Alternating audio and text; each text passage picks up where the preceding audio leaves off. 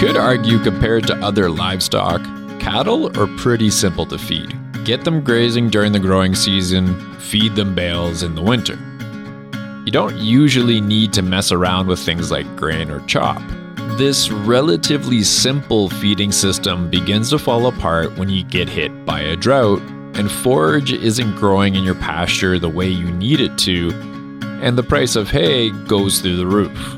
During a dry year, you might want to look into alternatives to hay that can help your cattle get the baseline nutrition they need and get you and your ranch through the year. I'm Derek Leahy, and in this episode of Rural Roots to Climate Solutions, we're discussing feed alternatives. Welcome back to the Rural Roots to Climate Solutions podcast, Getting Through Drought series, where we're exploring the best management practices that cow-calf producers in Alberta can put into action during or before a drought. The series covers topics such as grazing management, effects on soil conditions, moisture retention, animal stress reduction, and feed additives. Now, each episode unpacks a BMP with an agriculture producer, researcher, or industry expert. And in this episode, our industry expert is Barry Uremcio of Uremcio Ag Consulting Limited in Stettler, which is just out in East Central Alberta. Stettler is actually the home base of Rural Roots to Climate Solutions, so it's nice for us to have somebody from Stettler on the podcast again. My name is Barry Uremcio. I live in Stettler, Alberta. My wife and I run an independent nutrition consulting business for beef cattle and sheep. We've been at this for about 2.5 years. I grew up on a farm in north central Alberta, mixed livestock and grain operation. Went to university at the University of Alberta and graduated in 1984 with a Bachelor of Science in Agriculture. In 2009, completed a master's degree in animal nutrition. Project was working on how much feed waste occurs when you're using a bale processor to feed cows. And Uremcio Ag Consulting Limited does individual one-on-one consulting with producers, either on farm or over the internet and using emails to balance rations and develop programs for farmers to feed their cattle over winter. What brought you to Stettler?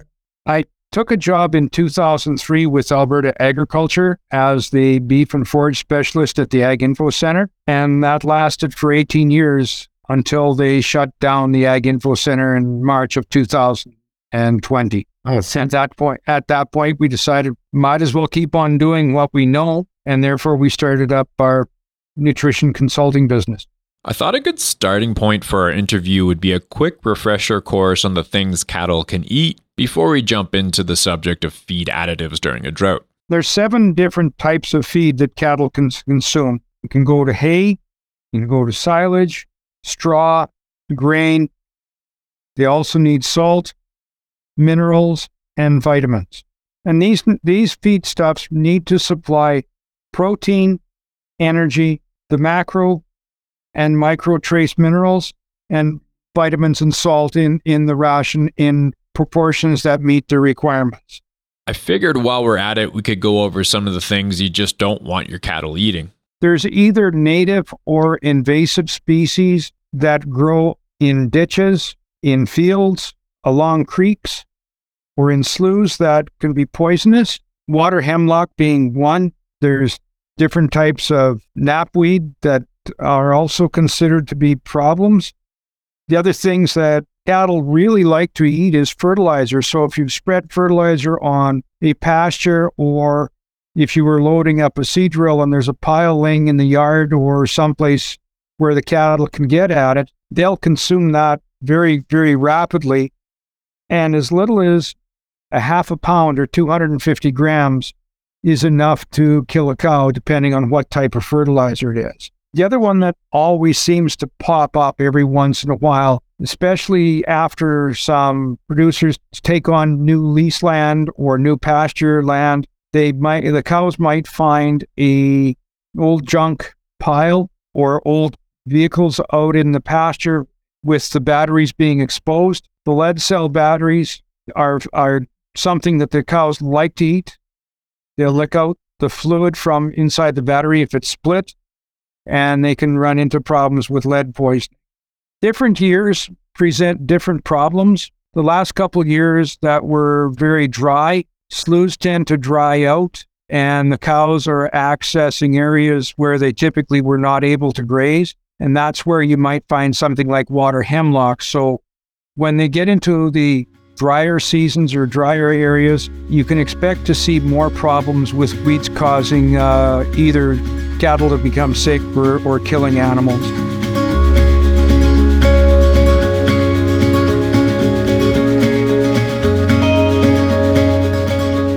I had no idea that cattle like eating fertilizer or licking lead-acid batteries. At this point in the interview, I asked Barry for some of his top recommendations for feed alternatives to hay. When you're looking at alternate feeds when you're short of hay, there's a number of different ways to get around it. One that is fairly common with feeding pregnant cows is a straw grain ration, be it barley, oat, wheat, straw. Even canola straw works well as an option. The concern that we have with the straw grain ration is your limitation is you need to supply enough protein to maintain rumen function so they don't become impacted because of low protein content or high neutral detergent fiber. And also, if you're feeding large amounts of grain, that 10, 12, 14 pounds a day range, in some situations, probably better to feed the grain twice a day, once in the morning and once in the afternoon, so there's less chance of acidosis and grain overload. Alfalfa pellets, hay cubes are also options that are out there. The only problem is most times those products are reasonably expensive, so watch the cost for what you're getting. And you can do combinations. You can do, alfalfa pellets in along with some straw and some grain. Same with the hay cubes. The big thing is you need to match the nutrient requirements of the animal with the feeds that you're supplying. So, for example, a cow in mid-pregnancy, late pregnancy, or after calving requires 7, 9, and 11% protein and a total digestible nutrient or TDN value of 55, 60, and 65%. As you get further into pregnancy or after calving, the amount of straw that you can put into that ration to actually match the requirements go down. So the biggest opportunity is when cows are in mid-pregnancy, when they come off pasture. That's when you want to use the straw grain ration. Save your better quality feeds when they get further into pregnancy or after calving. So based on what Barry just said there, if you're in a drought and you're running low on forage or hay, you're probably going to want to look into supplementing your cattle's feed with a straw grain ration first. Alfalfa pellets or hay cubes are also options, but like Barry said, they tend to be more expensive. Next, I asked Barry what are some of the things a cow-calf producer needs to consider before they go out there and buy feed alternatives. There's 3 cornerstones to this problem. One is how big are the bales? You may estimate the weight to be 1,500 pounds, but load some bales, put them across the scale, and find out what your average weight is. So you know what you have for feed available. Second thing is test that feed. Just because it's average values or you think it's good quality feed, it may not be, even though it's green and smells nice. That does not mean that it's good quality. And for dry years, you'll find that the quality of the forages go down much more rapidly than you would in a normal year. You can see that proteins and energy values start to decline 3 to 3.5, maybe 4 weeks faster than in a normal year. So waiting till middle of July just so you get that extra amount of forage, all you're doing is, yes, you may get that extra forage, but the quality goes down and it's going to create more problems for you to balance the ration. Third thing you have to do is know the weight of your cows. Because if you don't know the weight of the cows, you don't know how much they're going to eat. So that's the 3 things that you need to do right off the start. Once you figure those 3 items, then you can determine how much feed is available, how long it will last, how do you build the program so that they are properly balanced and you get the nutrients to them so that you don't have them getting thin. Watch the cow condition. A cow that is 200 pounds light going into winter does not have the fat which provides insulation. that animal will need an extra 1,400 pounds of hay just to stay warm compared to a cow that's in good condition. I guess the only thing that you can do with the situation is, if you find that you are short of feed, take out the paper and pencil, walk the herd. If you've got any open cows, they're the first ones to go. If you've got old cows that are starting to have feet and leg problems, or the udders are not working right, or even a cranky old cow that's just giving you troubles, those are probably the ones that you want to cull first, so that you can match the amount of feed to the number of animals you have. Keep the young, productive stock because you're building for the future. It's not in your best interest to sell the young stock just because you have some old favorites. Keep the ones that are highly productive, the ones that are producing a good-sized calf, and don't create any problems for you. There's that importance of culling again, or what rancher Sean McGrath in the first installment of the Getting Through Drought series called the hit list. I'm actually starting to think that maybe doing an episode on how to cull well and strategically might be a good idea for this series. Now, just in case we don't get around to it, here's some useful info from Barry on culling. Oh, and that episode with Sean McGrath of Round Rock Ranching is episode 52. It's about drought planning. Some of the work that was done with the cow-calf management survey in the late 90s, early 2000s, what they found was, if you can go ahead and eliminate the 10% of the poorest cows that you have in the herd, you increase your profitability by 25%. Just because they throw better calves, less problems, less labor to, keep the calves going and working with them. So yeah, it hurts off the start to get the old animals out, but in the long run, it is a good thing. The other thing that comes along with this is the livestock income deferral program that the federal government puts out, where if you sell either 15 or 30% of your cows, there's a percentage of that income that you can defer for 2 years and not have to pay income tax on the income, as long as you buy back animals within that 2-year period of time. So tax implications, they're still there, but it's not as hard as taking a full hit on that income of that year. One thing that usually does happen in this situation is when you're in a dry year, when everybody's selling off cows or selling stock just to meet feed availability, is the cull cow price tends to drop. In 2 years' time, if the weather conditions improve and you can buy back some replacement heifers or bred cows and things are picking up, unfortunately, that's when the price tends to increase. So you're selling at a low and buying back at a high. So cash flow is a consideration in that one as well. Next up, Barry explains how to go about determining what rations to feed and how much of them to feed out. As a nutritionist, I have a few rules of thumb that I use to help me balance the ration. For example, a cow will only eat 1.25 to 1.5 of her body weight in straw per day. That's the physical limitation. The second way I look at it is forages are made up of acid detergent fiber and neutral detergent fiber. Acid detergent fiber is what the labs use to determine energy content of the forage, along with a few other nutrients. There's a mathematical formula where they use the fiber content and a few other things to determine the energy content. Neutral detergent fiber is harder to digest, and that's what limits feed intake. So what I look for is a maximum of 1.2% of body weight of neutral detergent fiber intake. If you get beyond that or higher than that, your NDF takes longer to digest. It stays in the rumen longer than it would, say, your grains or your acid detergent fiber, more soluble products of digestion. That reduces the amount of feed that animal can consume tomorrow or the day after. So at some point in time, you could have 5 or 6 or 7 pounds of neutral detergent fiber sitting in the backside of the rumen, so to speak, taking up space so they can't eat as much. And when that happens, you reduce total feed intake, which reduces energy and protein consumption, which just compounds that whole problem, because if you don't have enough protein, your bacteria and microorganisms in the rumen that digest the fiber and digest the feeds, those populations go down. And if you can't maintain that critical mass of microbes, then your digestion rates go down, and that again reduces the amount of feed that they can take in.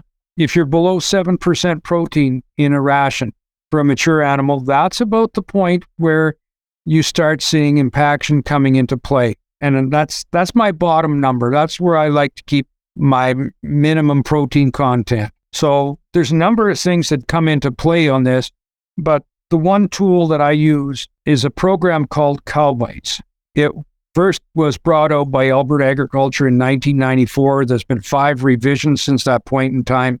And it's a ration balancing program where you put in the animal type, your feed test results, you build the rations, balance the rations, and at the end, when you're all done, it'll tell you what feed inventory you're going to need, if you have to make a supplement or what supplements to use or what vitamins and minerals to use. You can put that into the program and balance the ration. Hey, that program sounds really handy. I didn't know about that. It's something that is very useful and very helpful, but unfortunately, the Department of Agriculture in Alberta has decided that they're no longer going to supply or sell the program anymore. And there's negotiations with Beef Cattle Research Council to see if they're going to take it over and have it available to producers again. That is unfortunate. That's too bad. With any livestock operation, the eye of the owner is probably the biggest help that you can have to see if your rations are working or not. Are the cows getting skinny? Are they getting fat? Are the calves growing well or not? And in this situation, what I'm recommending a lot of times is invite the neighbor over once a month or once every 6 weeks, have a cup of coffee and a piece of pie with them, and then go out and look over the animals. Because if you look at the animals every day, you don't see the gradual changes that are occurring because of the feeding program. Having that second set of eyes come in and look at the animals every once in a while, they can see, are they getting skinny? Are they gaining weight? Are they looking good? And having that second set of eyes is really important. If you want to do a more defined method of watching the condition of your cows, when a cow is coming into winter with a heavy hair coat, it needs to drop between 200 and 250 pounds before the change is visible to the eye. The tool that I like to use is what they call body condition scoring, where you run a cow into the squeeze, feel for the short ribs, the tail head, the pin bones. On the right-hand side of the animal, when you're looking at it from the back, and the sharpness of the short ribs and the sharpness of the pin bones and tail head, as the animal loses weight, those bones become more prominent and more visible, but also very sharp to the touch. So when you start feeling that these bones are getting more prominent and there's less tissue between the short ribs especially, and there's bigger indentations, that's an indication that the cow is getting skinny. If you run your hand or you run your thumb over the short ribs and you're pressing with the thumb to try to see where those ribs are and if you can feel the bone itself, if you have to really push, that's telling you that the animal is gaining weight. And you'll also see it around the tail head where they could have pads of fat as well. So watching the animal is probably the most important thing. You can't just rely on a computer program or what you read off a piece of paper.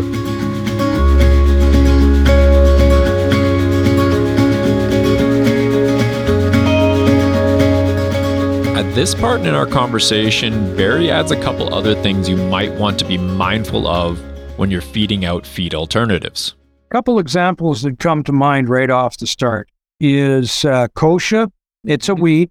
You can cut it for forage and cows will eat it, but your limitation there is no more than 20% of the total dry matter intake can be kochia. The reasons for that are, one, it accumulates oxalates, and oxalates are a compound that ties up calcium that's available from the diet. So basically you're getting a calcium deficiency, even though it may show up as suitable in rations. The other thing it does is it can accumulate nitrates, And typically kochia also has high salt content. With the higher salt content in the kochia, if you're putting out mineral and salt free choice on pasture or winter feeding, with that high salt content, the animals are less likely to take any mineral or salt free choice, or limited amounts anyway. The other one that comes to mind as well is some people try using flax straw.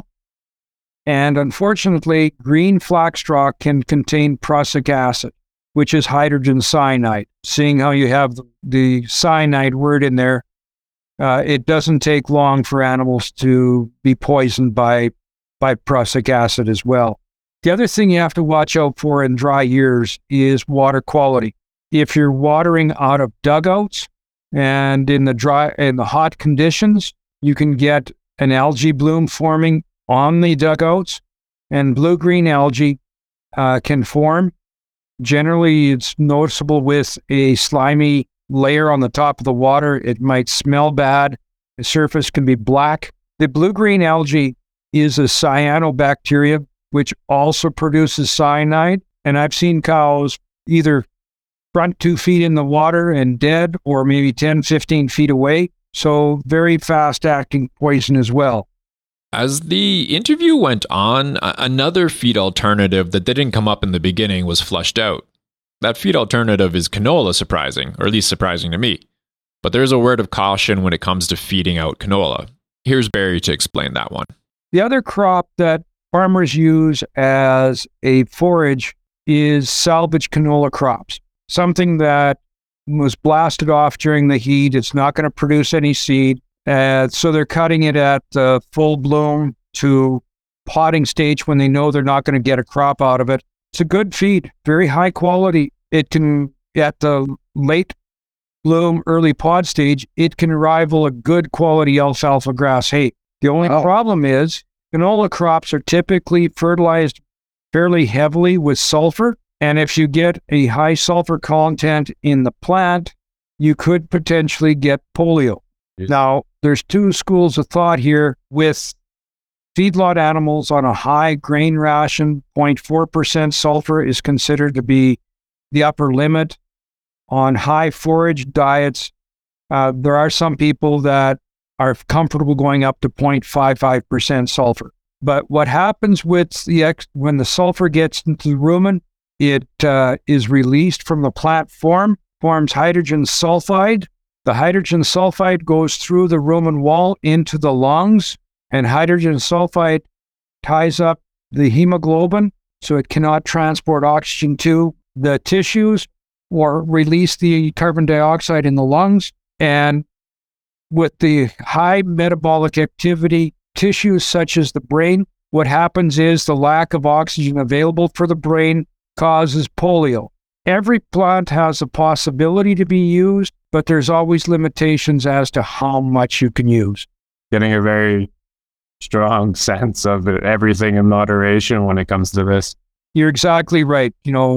Moderation is the right word. A reasonable amount is good. More is not necessarily better. And that's where your feed test results come in. That's where your ration balancing comes in. And if you don't have the program, or if you're needing help from that, talk to your feed mill nutritionist or your salesman. There's private consultants out there that can do this work. In different provinces other than Alberta, they still have government employees that are able to help with balancing rations if need be. So there's resources out there to help you through this. It's something you don't have to worry about and do it all by yourself. Up next, Barry throws out a few more ideas for your drought planning based on his decades of experience out in the field. The two things that tend to really help when your forages are going down in quality and supplies are dwindling is rotational grazing. You give the plants a 30 to 40 day rest, let them recuperate and start growing again. That increases the total amount of forage that will be produced over the year. Second thing that really helps is start creep feeding the calves as soon as you put the cattle out onto pasture. The young calves at 250, 300 pounds, they'll only eat a pound or a pound and a half a day of a grain mixture. One thing you can build at home is 1/3 peas, 1/3 oats, 1/3 barley, or if you're using lentils or faba beans, your ratios change a little bit, but you can build something with the feeds that you have on farm and give it to the calves. By the time August comes around and the pastures are going down, those calves will be eating 4 and 5 pounds a day of a grain mix. At the end of the year, I'm going back to 2002 when I first saw this. The fellows that did have a creep feeder, one pasture with, one without, they saw 100 to 150 pounds difference in weaning weight of those calves. Plus, the cows were in better condition coming off pasture from the areas with the creep feeder because the calves weren't as forceful in trying to get milk. One other thing that people tried to do, if the producer saw that the grass was not coming back as well as he had expected, he just extended the number of days between grazings. And the other thing is, try to leave 50% of the plant material behind. You don't want to graze the pasture down to where it looks like a pool table. Leave some of those leaves there so that they've got solar panels to generate new growth. Last but certainly not least, Barry's words of advice if you're a cow-calf producer listening to this right now and you find yourself in a drought. Develop an action plan.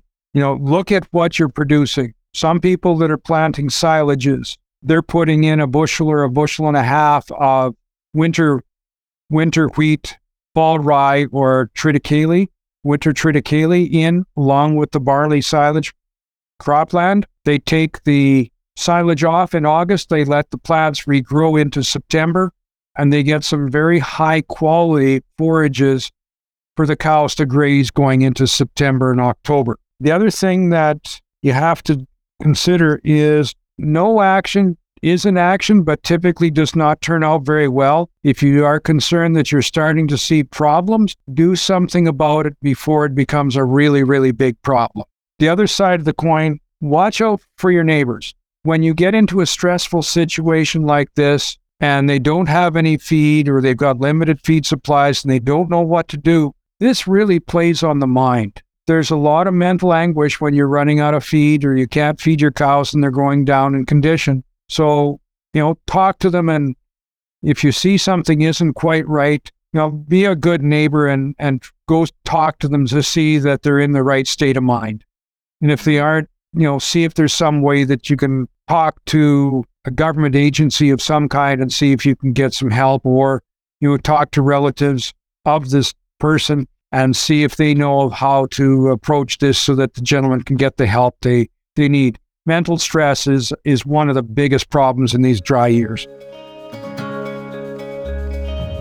We hope you enjoyed our 4th installment of the Getting Through Drought series. We should have a couple more episodes from this series ready for you before we shut things down for Christmas. In the meantime, you might want to listen to episode 51, Cover Crops, or episode 34, Intercropping, as they might give you some ideas for alternatives to hay. Rural Roots to Climate Solutions is an Alberta-based initiative empowering agriculture producers and the communities they live in with climate solutions. Rural Roots runs workshops, farm field days, webinars, and the Regenerative Agriculture Lab, produces a farmer's blog, works with rural communities to develop their own renewable energy projects, and of course, we do this podcast. For more information about us and what we do, go to the website, which is www.rr2cs.ca. The rest of the amazing and talented Rural Roots to Climate Solutions team is Marie Galanka, Cheyenne Younger, and Kristen Mountain. The podcast is funded by a variety of Alberta-based funders, and the Getting Through Drought series is largely funded by Results-Driven Agriculture Research, or RDAR. My parts of the podcast were recorded in Calgary, so that means they were recorded on Treaty 7 lands and in the Métis Nation of Alberta Region 3. Happy farming wherever you are in Alberta. And remember, what's good for the climate is good for the farm.